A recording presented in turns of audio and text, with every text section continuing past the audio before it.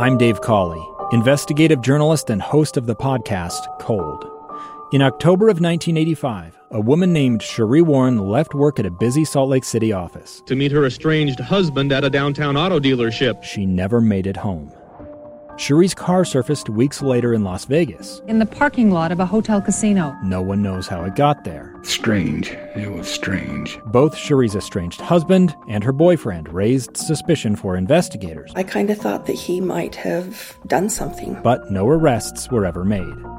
In Cold Season 3, we dig into double lives, make new connections in the case, and examine the difficulty raised by reasonable doubt. We want answers just as much as anyone else. They have creeps like that now too, so nothing's changed.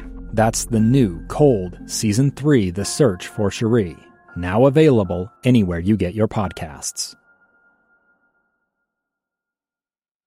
Aaron, thanks for your time today. Appreciate it.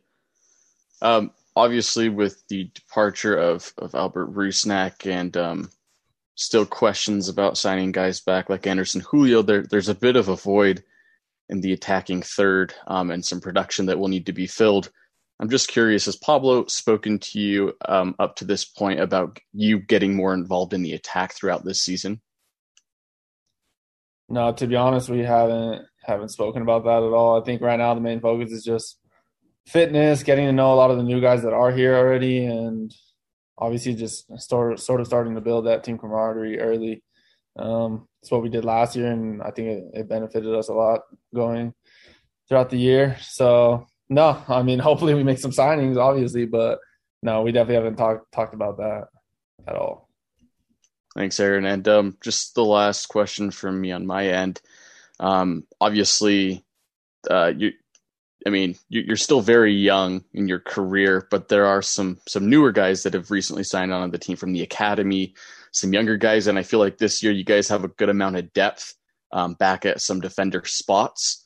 So do you feel like you'll have a pretty big role in mentoring and teaching some of these younger guys about how to be successful in this league?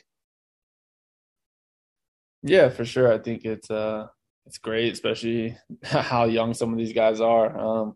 Already getting thrown into the professional environment. It's going to be good for them. And yeah, I mean, that's something that I think just usually happens naturally with a lot of the older guys on the team. You sort of find one of the new guys, one or two of them, and sort of take them under your wing, especially if they're in your position or around you. And you try to help them as much as you can and try to make sure they're comfortable and not too nervous or anything like that. So that way they can sort of just focus on working hard and playing their game and trying to get better. And yeah, I mean, it's going to be cool.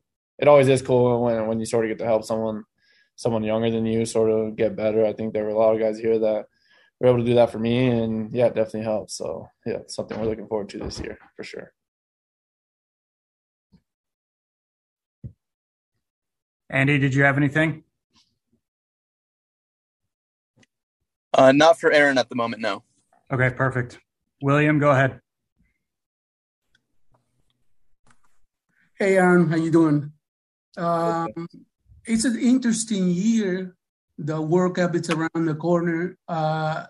It must be a dream for you to get a spot on the national team, no?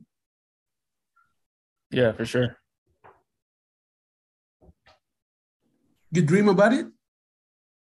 Yeah, I think it's been the dream since I was a little boy watching the national team play at all these World Cups and watching guys I played with like Beckerman play on those teams. It's been awesome to see, and yeah, of course it's been a dream of mine ever since I was a young kid growing up playing soccer in my hometown. And yeah, I mean, I'm gonna just keep doing everything I can to try to get on that team one day. Good luck, man. Thank you. There's nothing else for Aaron. Josh, did you have anything?